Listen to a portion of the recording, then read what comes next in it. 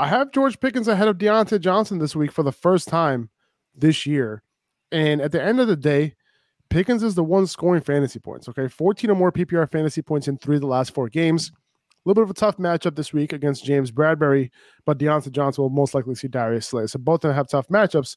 If both of them have tough matchups, I'm just going to go with the guy who's been scoring more fantasy points and getting it done with the targets that he's getting, even though Deontay Johnson is the one who's getting the targets, getting more targets than George Pickens.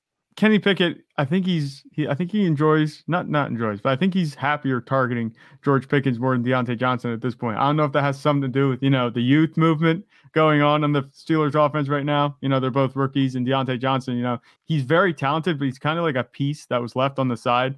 And, a bunch of other players got moved out, the Steelers, except Deontay Johnson. Like, all this keeps coming back to me is, Deontay Johnson was the only receiver. I was at 2019 draft class, that didn't really get a big bag, like say DK Metcalf or Terry McLaurin did.